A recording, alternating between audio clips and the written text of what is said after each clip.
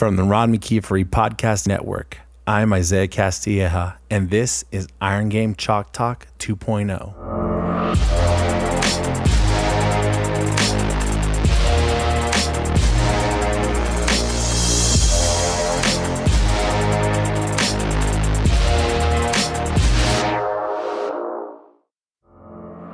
In this episode of Iron Game Chalk Talk 2.0, Coach Rockford talks to us about the importance of going to a new situation or school looking to learn from the athletes, how part of the job is adaptability and making sure you continue to adapt, and how being able to set boundaries to support coaches allows for healthy working relationships. All this on another episode of Iron Game Chalk Talk 2.0.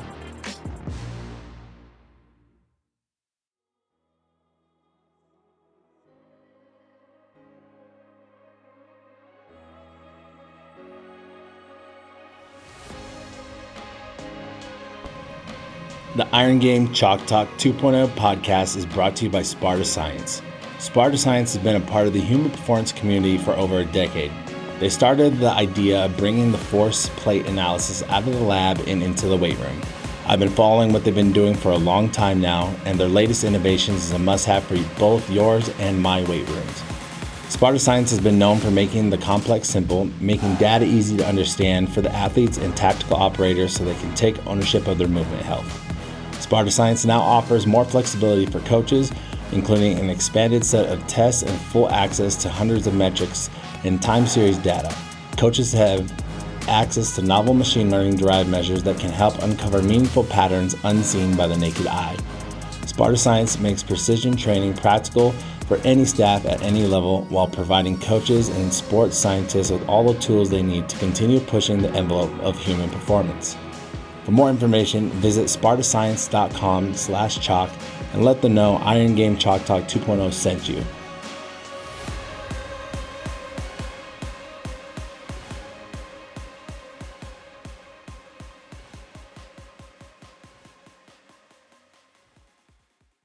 The Iron Game Chalk Talk 2.0 podcast is brought to you by Play. Listen in on a conversation with Play's Global Director of Performance and Education, Coach Mike Bewley. Coach Bewley describes the vision of how Play will continue to be the company that will propel the innovation of the strength and conditioning profession forward. Well, after 22 years of coaching, I've learned that connection trumps communication, and that it's not enough for coaches to know that you care. And I think you got to take that a step further. They need to experience that you care. And I've always been a coach that tried to be more transformational than transactional. And so with that awareness in mind too, I always enjoyed working and learning and talking to other people and coaches and developing that camaraderie. I've always made myself available to the community because I remember how hard it was too to try to get a crack into this profession. And I promised myself if ever I was given a shot, I would never take advantage of that. I always allow myself to help other people chase their dreams in this profession. It's been very good to me. Play is a company that will help your strength conditioning program find solutions for all your needs. Review Second Best and check them out at play.us for more information.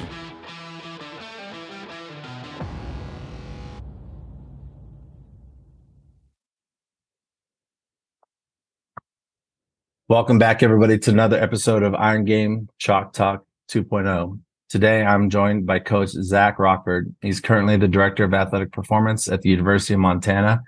He's also had stops at Southern Illinois, Edwardsville, University of Arizona, Performance Course, the University of Texas, San Antonio, University of Incarnate Word, Texas Christian University, and Quad Cities Acceleration. Welcome to the podcast, Coach. Glad to be here. Thanks for having me. Definitely. Could you tell us a little bit about your role at the University of Montana? Yeah. So my role is Director of Athletic Performance, and I oversee athletic nutrition as well. Within that role, I work together with Dan Ryan, who's the Director of Football Strength and Conditioning. We have a couple hybrid interns that work with both sides, so we collaborate a little bit with them on that piece. And then also I help with the football nutrition as far as making sure we're getting enough food and the right food for those guys, making sure they're fueled and stuff for competitions, practices, everything that involves with them. And then on the Olympic side, I oversee the entire department. So with that, we have two GAs, and then we also have a full-time strength coach as well. We all have our respective teams, but within that, we try to at least know everything that's going on with each other to help really each of us do our best job possible. And with that being said, we pretty much know everything that each other is doing within their teams and their programs. And with that, though, you also get perspectives that might alter maybe how you want to go about doing something and all those. But oversee all of sports on that end, but I don't necessarily implement all training. My direct responsibilities are men's basketball, volleyball, and then I oversee all of track and field.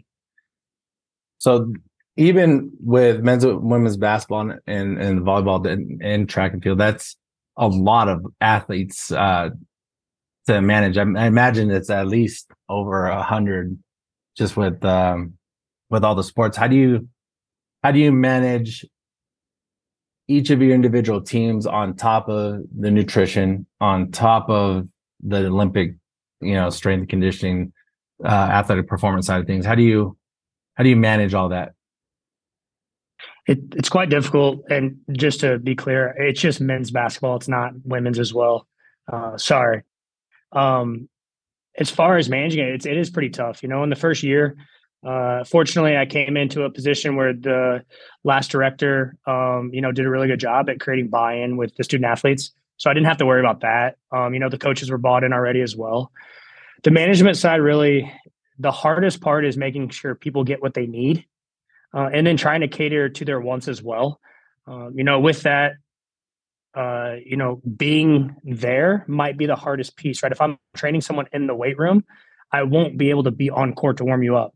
That doesn't mean I can't help assist. So we might do team captains for warm up for a team. So I still do all of the warm up. I put it on a sheet. I give it to them. I make sure they understand what needs to happen for it. So it's like having me there, but also giving the team leaders the autonomy to run it and giving them ownership over their own warm-up, which if we can give any tools to our athletes, it definitely would be providing ownership over the outcomes that we want or the process. As far as, being able to get on the same page and get everything done, it is rather difficult. We might do a nutrition run every 2 weeks to go pick up everything we need. And then the other things we try to have delivered to the university on the nutrition front. Team sport wise, a lot of it comes down to at least having good templates of training and then being able to adjust within those for the needs of the sport. That's what we had to do with track and field this year, where we first year, hey, what are the big rocks we want to get done?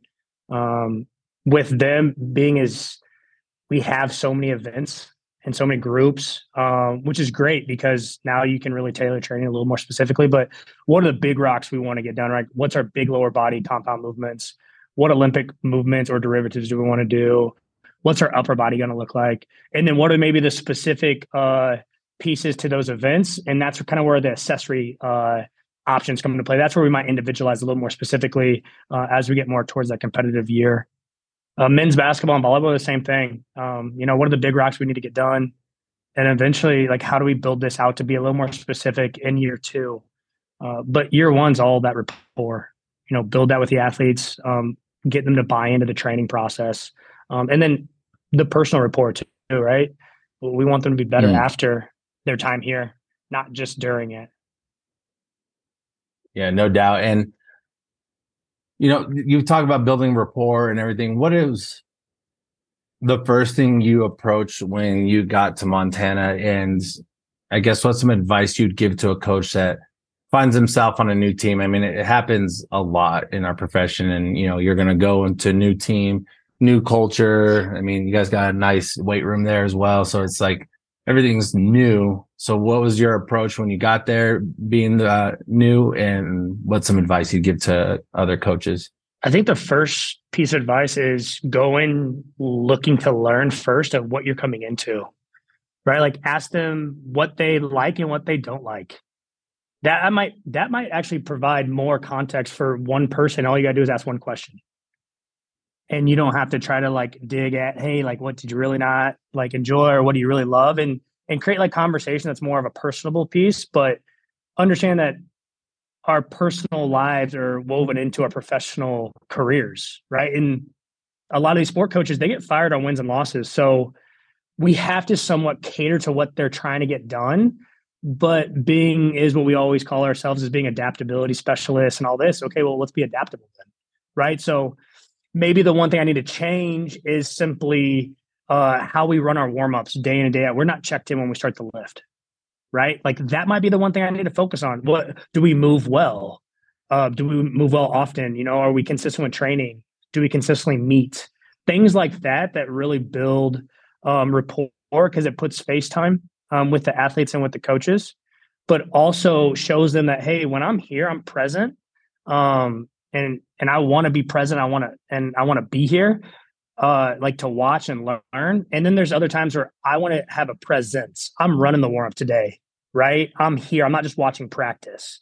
So I think having those two pieces allow us to be both personally and professionally involved in the department and to see where their vision is, right? You have the opportunity to build something together, not just be the person that's being dragged along now. So the opportunities might not start to be many to start, but you have to be impactful with all the decisions you make early on because you might not get another chance. No, that's definitely important. And I think it's good to hear that, you know, getting there and seeing, just be more personal and just see what's going on there before you try to, you know, tear everything down and start something new. I think it's very important to know. And what would you say is, what was your approach with the head sport coach? Because I know, when you've been in the game as long as we have, the relationship between the sport coach and the strength coach could really make your life really easy or very difficult. So what was your approach when you got there and you're dealing with the sport coach? Yeah, I think the first thing that I did with them was just ask them how they feel things have been and where they want to go with it. From there, like hear out what their needs are, right away, and then start to create tangible objects with that. And I'll provide us some examples here. But then the second piece was like lay clear, like almost like boundaries for how we're going to operate, like things I can do right away, right now, and things I can't do. Like I have to be very honest right away because I was hired to run the department. Now, if I was hired to be with one specific team all the time, that's very different, right? Like I might not actually have that kind of autonomy. So that was the first thing, because if I'm not here, I can't run the department. I can't build this thing out. But for instance, like what if one of the coaches said, what we like, what we don't like, we feel like our warm-up's stale. Perfect. I'll be there for the first 2 weeks that we start. From there, we'll decide who's running the warm-up from every day on out.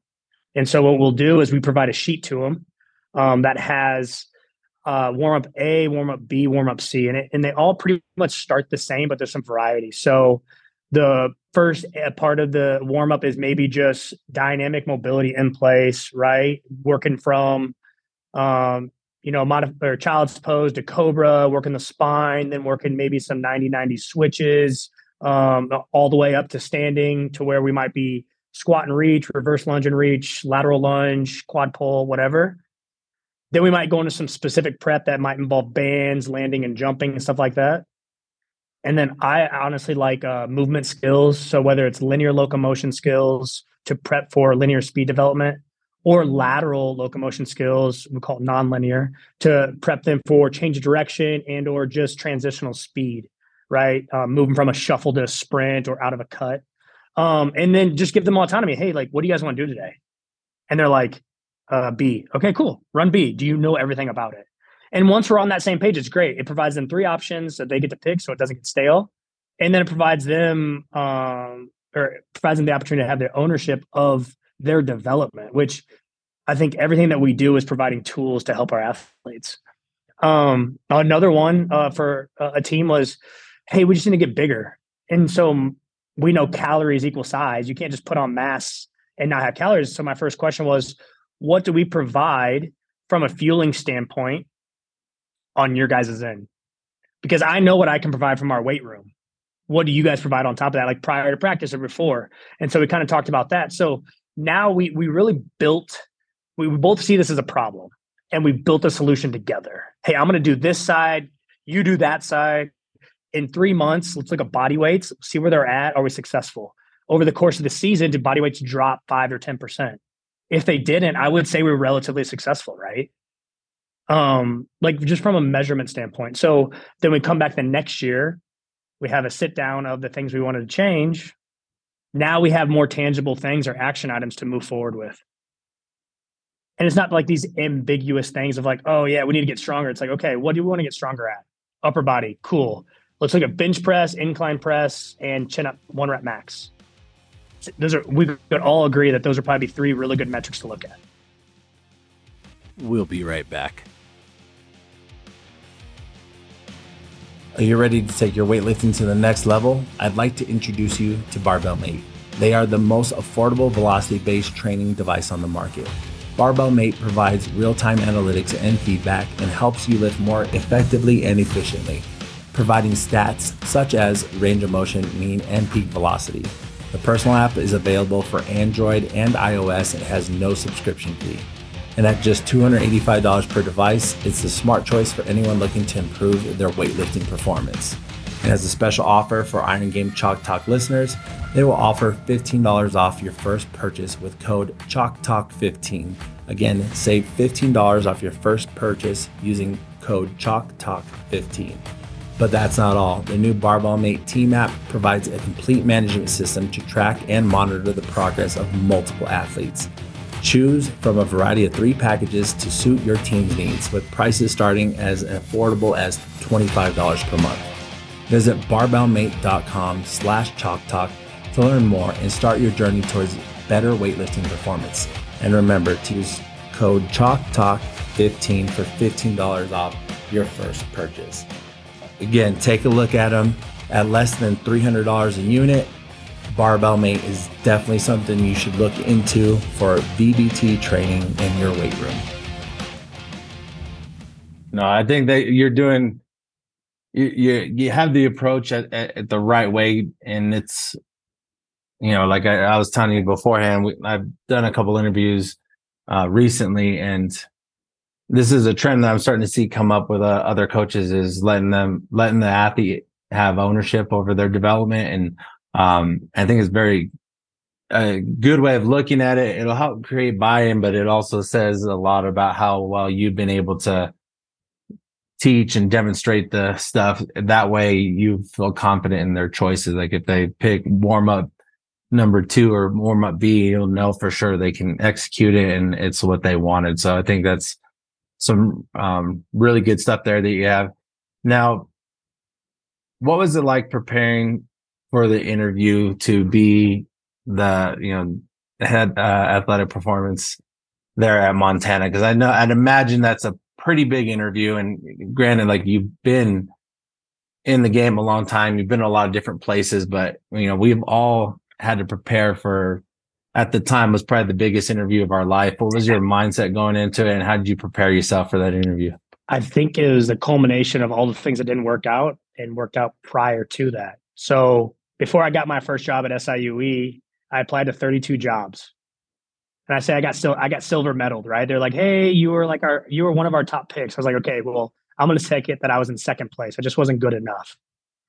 And so I have this binder of all the interviews I've ever been on, the questions that they asked, the questions that I asked, and I try to write down my answers as well. So that way I never miss that opportunity again, right? So being prepared for what comes my way. And so it was a long process to start, but I approached it the exact same way. I did my research. I looked at, hey, what are the big things that are important? Because I'm interviewing too. I'm interviewing them as well. It's my position to take, right? That's the mindset. I'm going to take this. Like, this is mine, but they have to be the right fit for me as well. So I did my research on the success of the school. What are the big pride points of the school, right? Are academics important? Is there research on campus that we can collaborate with? How good is the athletic training staff? Like, things like that are important because I know those are the people I'm going to be working with day in and day out. And for me personally, they have to they have to align with what I want out of my career as well. Because then it's not just work; it's woven into the personal professional piece are woven in together. And so, we got the original call, and price point's good. Let's move forward, right? And then it really just sets the ball. Okay, what's our first interview? Who am I going to be with? What information do I need to know? So you get the panel. Okay, I'm going to figure out where this person's been, who I might know with them, and I'm going to work my connections as well, just to give me a 1 second head start, right? Just give me more prepared, right? And so that really helped. Having that notebook helped. Having all the experience of everything I learned at SIUE and all the other schools really helped me and prepare me for that. But when it came down to it, I had to be a salesman, right? I had to sell why I'm the best hire. I'll joke. I got it from my dad. I got the gift of gab. I can talk.